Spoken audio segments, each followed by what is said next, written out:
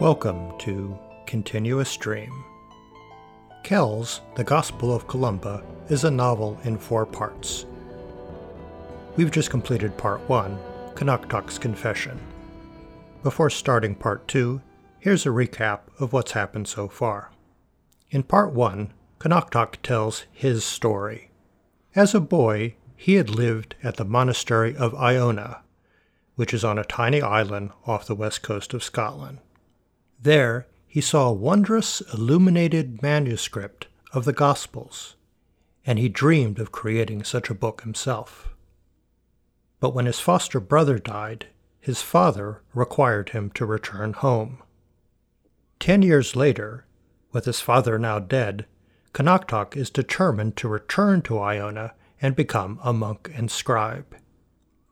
His leaving brings hardship to his sister Una, whose daughter Deirdre is blind with cataracts. Before Canoctoc leaves, an itinerant doctor, a profession known as a leech, visits their farm. He examines Canoctoc, who has a lymphatic lump in his armpit. Ultan, the leech, informs Canoctoc he doesn't have long to live. After a hard journey, Canoctoc makes it to Iona. He's excited to become a scribe, but on his arrival, he finds the abbot, Bressel, and his assistant, Jeremiah, have no interest in creating a new gospel. Canoctoc is assigned to teach the unruly boys, a job he quickly learns to hate. One morning, he finds a girl almost drowned off the beach. Edith is from the nearby Island of Women, where the female relatives of the monks and lay workers live. Edith is imaginative and curious, and Canoctoc starts to teach her to read and scribe. Morgan, the woman in charge of the island, is skeptical that this is a good idea. Morgan and Canoctoc grow attracted to each other, but since Canoctoc knows he might not have long to live, he resists the idea of leaving the monastery for her. At the close of Part 1, the monks learn of the recent Viking raid on the monastery of Lindisfarne, which took place in 793 A.D.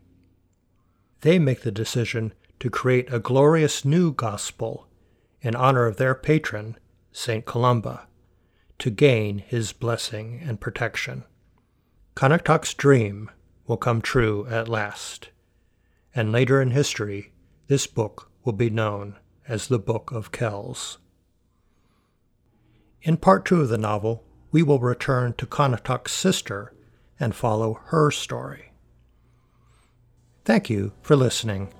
To listen to Part 1 and other works by Continuous Stream, please visit continuousstream.com or look up Continuous Stream on Apple Podcasts or your favorite podcast player.